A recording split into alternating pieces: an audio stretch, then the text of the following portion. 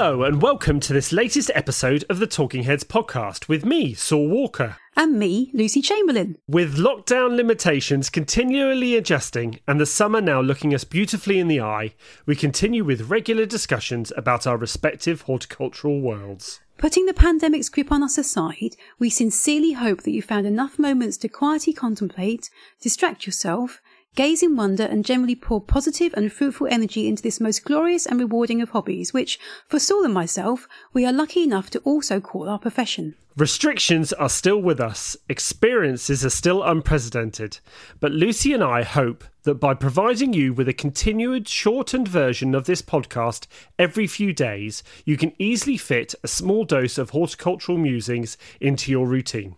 We will, of course, still bring you longer bonus episodes too, when we chat to inspirational peers on more in-depth gardening topics. So fire up the kettle, get comfortable in your favourite chair and join us now for a 20-minute escape into the busy and exciting world of the modern head gardener.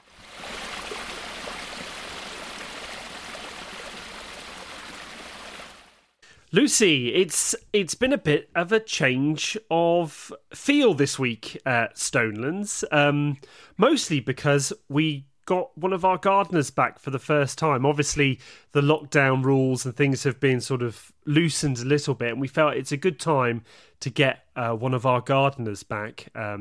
His name is Nigel. Nigel is a fantastic gardener in that he just works. He's one of those gardeners, head down. A bit like your husband, actually. Head down, gets on with the work. Gets on with it, like a Shire horse. That's it. And I tell you what, in gardening, when you have someone like that in your team, they are invaluable because, you can give them a job and quite a manual task or something that generally other people might, moan about how hard the work is. And you don't get a peep from them. And they finish the job and it always looks great. So... Yeah. It's been a fantastic week getting Nigel back because we finished all the mowing in one day, and we haven't done that since March. And yeah, because that mowing's been the bane of your life lately, hasn't it? So... Well, two days, or even sometimes 2.5 days, especially in what was the warm weather, because those temperatures were quite hard to work in, especially when you're pushing a mower and then pushing another mower, then strimming, and then trying to get on the ride-on mower. So we got all the mowing done in one day on Thursday, and the garden looked absolutely terrific. Smooth grass, all the areas cut, the edges all edged. Lovely. In one day, all at once. And I just thought, yeah, this is nice. So I thought it was great getting Nigel back. And just about in Nigel, if you're listening, this is the time to ask for a pay rise. I just like to get out there. Nigel is one thing, but he's not very good on the technology, so I don't think he does listen to the podcast. If you do, Nigel, apologies there, but I don't think he does listen to this podcast. I do tell him about it, and he nods in that way that oh, that's good for you, but I'll stick to Radio 2. But it's been so nice, and the great thing is, I've been trying to work out how to bring people back, and I know gardeners, head gardeners, and both big and small gardens all across the UK have been trying to work out how to bring people safely back. And luckily, we do have a separate area at Stonelands where he can base himself. He's got his own tools, which is great. He brings his own tools, which really helps. And fingers crossed as we go forward. It's only one day a week at the moment. He usually does 2 days a week. Hopefully we'll be able to sort that out. But yeah, it was a bit of a very strange, and all these things are very strange, aren't they? What's been going on? It was very strange to have him back and just walk down the meadow and suddenly see another gardener mowing the lawns. It was a bit surreal, to be honest. It's a culture shift again. We've had it so drummed into us about how to socially distance and isolate ourselves. And as you say, then when you actually see somebody walking around, it feels not the norm for a while, doesn't it? And it sort of messes with your head a little bit. And I said to you in the past that that's the time when actually it is good to ensure that you do move forward and you do try to, as you say, incorporate other people into the workplace, because otherwise, sometimes then an inside kind of like fear or concern takes over, which mustn't. You know, we as long as we're sensible and logical, and as you say, have systems in place where people are using their own tools and work in their own space, it's okay. It's all okay. So yeah, that sounds like a good week. On the other hand, I've had a bit of a distressing week because my back's still twinging and playing up. But I discovered something, which is what's that? Well, do you know I mentioned I was doing some yoga poses to stretch out my lower back? Right. Okay. And there's one called the child pose where you kneel on your haunches and then you put your face forward to touch the floor. I was struggling to do it and I was thinking, why is this? Is my back really, really sore that I can't stretch out? It's not that at all. I have developed a lockdown belly and my belly is in the way of me getting forward. And I'm directly associating this with me learning how to cook sourdough bread. You do realise this goes out in the public, this podcast, don't you? I'm mortified. There's a little bit there that was never there before. I've developed a separate limb. It's like my belly is now a separate limb to the rest of my body. It's just suddenly appeared. It's all that lockdown food. Yeah, what was it? When was it? Was it about a few days ago? I saw that big feast you had on Twitter from all the veggies you got from your garden, and the sourdough bread. Yes, I saw that as well. Sourdough bread and olive oil. That's my undoing. Whoops. Do you know, and it's interesting you mention your weight actually. While we're all sharing these things, I've actually lost 2 stone. Yeah, well, that's brilliant. Since March. I'm a big chap. People who know me know that I'm quite a large guy, 6'1". I hold my weight well, I think. You know, I'm not overly. You do, sir. Well done. I'm not overly obese, I wouldn't say, but I was 22 stone, which in most lines is quite a heavy weight. But I've gone down to almost 20. I'm just shy, just above 20 stone. So I'm looking forward to breaking through down into 19 stone. But yeah, I've actually found this lockdown period to be quite, healthy driven. So hang on, you've had more rain than me in Devon. Yes, Essex has had none. And you've lost 2 stone. I've put on, I don't know what, around my tummy. Yeah. I'm feeling a little bit hard done by here. So that's not fair. Yeah, well, I think it would usually be the opposite way around. I think it's the lack of cake. I think that's how it is with me. But no, I'm feeling particularly healthy, and I really hope actually that I can keep it going beyond when all of this sort of gets back to some normal. Because life has taught us a few lessons, I think, during this lockdown, and I want to continue with some of them going. Yeah, I think that's very, very true. I've had lots of people saying that about how they're using their time and how the pace of life has slowed down and how that is something that actually we would never have normally have experienced. So, I think your thoughts are going to be echoed by many people. One thing that is a piece of good news. I'm sorry, I'm not normally negative. I was just pulling your leg a bit. The roses at East London Hall this week have started looking really, really amazing. And if anyone follows me on Twitter, they'll see that yesterday I was at home with a bad back in the afternoon, so I used my time wisely and made a video of all the roses that are flowering at the hall at the minute. Well, not all of them. I mean, I was just saying to you before we recorded, that was probably maybe 60% of the collection of roses that we have at the hall, and there was a good 20 in the video, and they're all sorts of ramblers and climbers. And then we've got lots of old shrub roses. We've got damask, Portland, Bourbon, hybrid musks, all sorts of lovely, lovely old roses there. And I didn't really appreciate until I made this little video how many we had. And it's been really, really a nice project to get my teeth into. I labelled them all up as well, because I do know on videos that people want to know what the varieties are. And I thought, well, I'll get in there early because the video contains lots of different types of rose. So I know I'll be asked if I don't put them on. So I labelled them all up and I checked them against the Archer's Plant Finder just to make sure I wasn't using an incorrect name or getting the spellings wrong.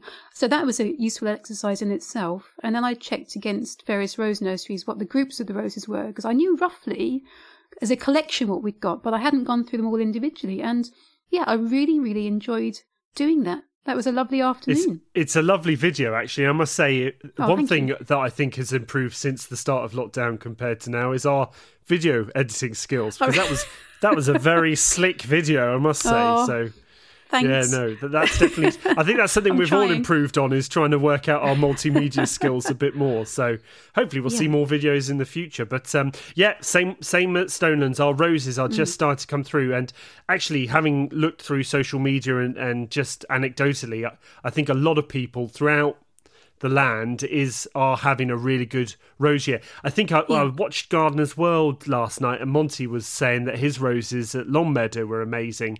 So I think it's a universal thing that roses, probably due to having a lot of moisture in the soil at the start of the year, and then those more, probably the light intensity and the amount of sunshine we've had has really kick-started the sugars developing and putting out a lot of rose buds. And for me personally at Stonelands, I'm just over the moon, because last year, and I've mentioned this more than 100 times, we had a really bad deer problem, and they took out all the roses, and we had none.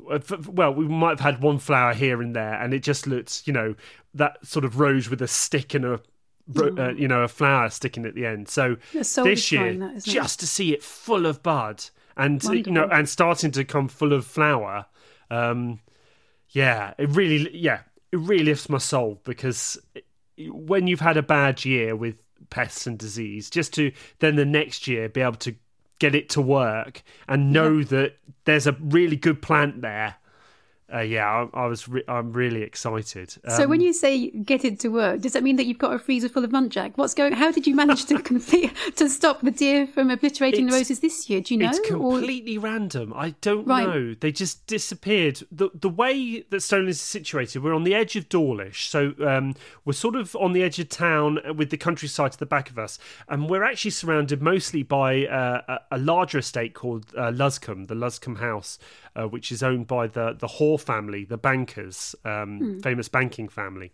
And I know that they do control both deer and squirrel on their land. So all I can think of is that they've managed to cull the deer that were coming into the garden, or the deer have just moved on to another patch of the countryside. So it does worry me now, knowing that deer can get in the garden, that we might get them returning.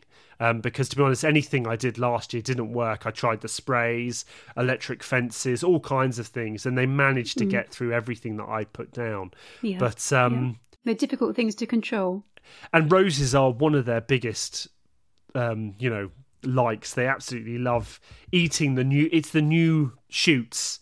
So every time it put on a new shoot, it would just get munched back. And I was really worried that for the roses, it would mean, it happened about 3 or 4 times in the year, that they were just going to give up, or the next year, this year, they wouldn't put on as much growth. But they just seem to have romped. And I think I have been helped by the weather conditions. Yeah, I think that's really helped. I also whacked them back quite hard as well, especially our modern bush roses. I actually took them back a lot harder than I usually would, to try and encourage bigger stems, and that seems to have worked a treat, because they've put out these big stems and really massive, they're floribundas, so they put on these huge mop heads of flower. Clusters. Lovely. Yeah, it sounds like everything's aligned. It's like I say, the moisture really early in the year, the lovely warm weather, and the cultural methods, like you say, the pruning. I do like to prune the roses in the winter. It's one of the major jobs we have at the Hall, and I get a real satisfaction out of it. If you've seen the Hall and pictures of it on social media and saw you visited it, we've got some lovely red brick walls there that look. In themselves, they're so old and crumbly and covered in lichen and all sorts of delicious things, and they just look gorgeous in themselves. But then when you get a rose, a climber or a rambler sort of splayed up against it, and you manage to get the symmetry of the stems going left and right and arching over to encourage the blooms to form. It's a very slow, methodical process when it comes to pruning our roses, especially some of the very large climbers and ramblers that we have. But I thoroughly enjoy it. I think it's you strip everything back to the bare bones.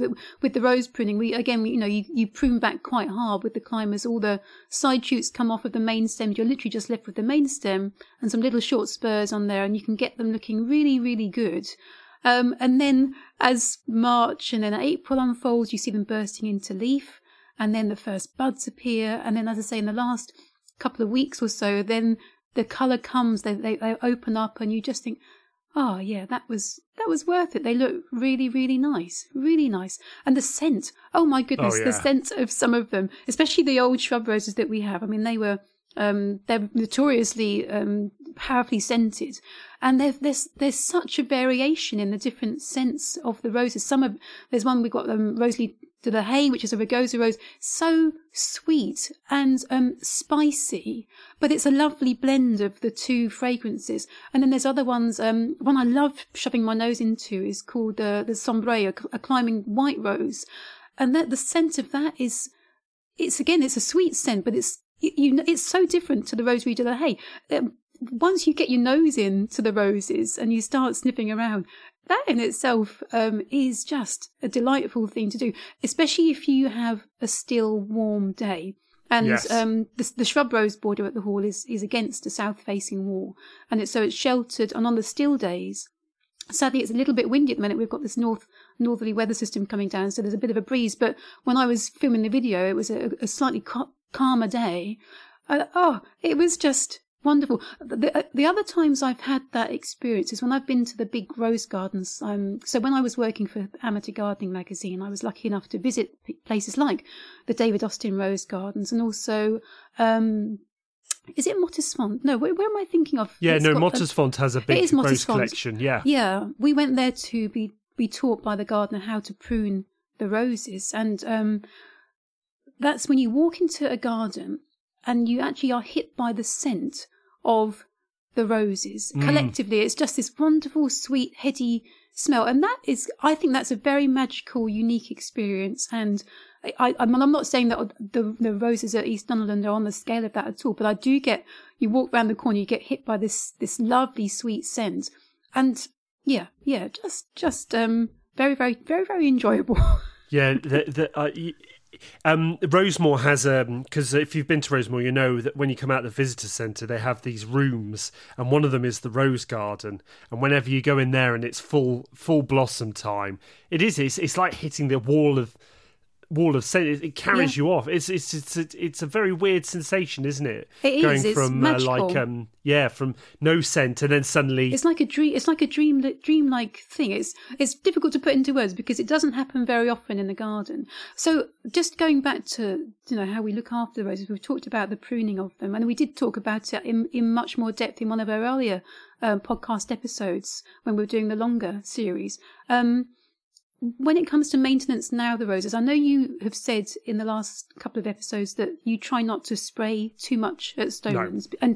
And I would love to say I do the same at East Dunderland, but I think because we grow so many roses and we have big beds of them, I think it's almost like we're creating a monoculture of roses. And so we had a lot of aphids early on this year, and I did ignore them for a while, thinking, well, hang on, I know that things should jump in, like the hoverfly larvae, the ladybirds, adults, and the larvae, all the lacewings, all those sorts of things. I'm hoping we're going to come in and make I wasn't expecting them to disappear overnight, but I wanted the balance of the population of the beneficial insects and the pests to sort of come into equilibrium as such. It didn't happen, so I have had to go around and spray these roses for aphids. Have you had to do anything like that at Stonelands? I know you have roses, but you don't have big beds of them, do you? No, we don't have big beds, and we use them in mixed borders mostly, or the climbing roses up the house. We don't get pest problems. We get aphids, and I must say this year has actually there's been quite a lot of aphids around, especially in the last few weeks. I've noticed them in a lot of places. Luckily, our birds have cleared a lot of those up, so I don't really get a problem with that, but I do get mildew. It's probably my biggest problem, right. Yep. Especially when it gets dry. For those of you who don't know mildew, it's one of these weird fungus that thrives in the dry and not in the wet like most fungus. So it's got a very weird life cycle, actually. Well worth having a look if you're scientific at all. But I actually spray, and this is where it comes to these sort of home concoctions. So I actually spray them with milk, funnily enough. Oh, yes, yeah, I've come across that. So diluted milk. And I find it works quite well. It's quite hard because you have to get you have to spray at the start when you first see the mildew. If you do it when it's taken over a rose or whatever plant, you're never going to combat it, and in the end the plant will succumb. So if you can get it as soon as you start seeing the first few symptoms of the mildew, and I'm not 100, I must look up what the scientific reason behind the milk is, but as far as I understand, and I think this is right, the fungus prefers feeding on the milk than it does on the plant itself. See. Right, yeah, so I didn't know the mode of action. Yeah, so I think that it actually uses the milk and therefore doesn't affect the plant. So as far as I understand, you still see the mildew on the plant, but it's just on the milk instead. But it doesn't affect things like the buds or the leaves, so you don't get that horrible leaf fall. So I think that's how it works. If someone knows better than me, some I can't even say the word. Epidemiologist. Do you want me to say it? Epidemiologist. That's it. Scientist knows how it works. Please let us know. But that's the only thing I really spray for the roses. We're very lucky. We've got a lot of modern cultivars which are black spot resistant. Because the old thought, especially in the West Country, is we couldn't grow roses down here because our air's too clean and black spot is just prevalent. And it used to be like that 20, 30 years ago. But actually, modern cultivar and breeding have almost made that not as bad as it used to be. Yeah. And saying that, I mean, I thought that the old roses at the Hall, because some of the ones that we're growing are centuries old, I thought that they might struggle with pests and diseases. As I say, I've mentioned aphids, and I did use a rapeseed oil spray to combat that. But when it comes to fungal diseases, I maybe it's because we're in a drier part of the country generally to Devon anyhow, so we don't tend to get the conditions suitable for fungal growth. Although, as we've just said, mildew actually is one of those ones that likes it quite dry, but others such as the rust and the black spot, they would thrive in a more humid environment. It's quite an open site, so it's quite breezy. I say it's quite sunny. We've got free draining soil. They don't seem to suffer too badly. I've got one or two roses that I know will get mildew, for example. But when it comes to rust and black spot, we don't seem to get it. And for me, it's more the pests that I need to keep an eye on. And and I don't want to obliterate them. That's not my thinking. I just want to make sure that they don't completely take over, so that the plants struggle to perform as well as they could do. So it's sort of a very monitored and controlled spraying that I do. And I do, as I say, try to use the organic sprays wherever I possibly can. But yeah, so that and deadheading, I've been doing quite a lot of deadheading this week as well, just to make things look really, really good. But I was going to say, this is something you and I do differently, because I know we've chatted about this. And I know a lot of people do it differently to me, actually, in that they like to deadhead as the flowers go over. But for me, from a working point of view, I actually wait till all the flowers have gone over and deadhead it all at the same time. For two reasons. It saves me a lot of time, but also I find that, especially for the repeaters, if I do the whole rose at all the same time, I actually get the second display in late August, September, all coming at the same time as well, rather than it coming now and again. So I do my deadheading slightly differently, so it's worth thinking. And the other thing I should say about deadheading is it's also worth knowing whether your rose puts on beautiful hips. Yes, definitely. Yep. Yeah, because if you deadhead now, you'll actually take out a lot of the really good hips for later in the year. So it's really worth, because I love hips, because they last, especially the really colourful, really reds or the real orange ones, because they'll give you something really interesting to look at through autumn and winter, and they'll last for quite a long time, and they actually give you sort of that double interest on plants that you might not get a second flowering on. No, I totally echo those sentiments. What I used to do was the way you deadheaded. I wouldn't do it. I would literally wait, and because, as you say, from a management point of view, it's a lot easier.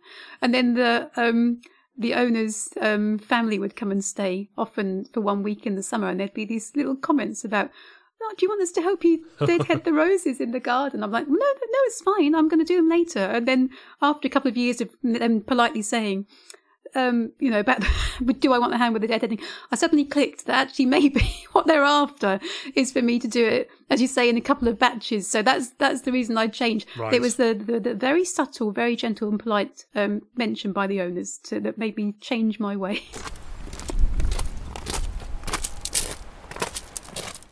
So that concludes today's podcast. We hope you've enjoyed listening and would love any feedback or reviews you feel compelled to give us via your preferred podcast provider or social media platform. Life in the garden and out of it continually evolves for all of us.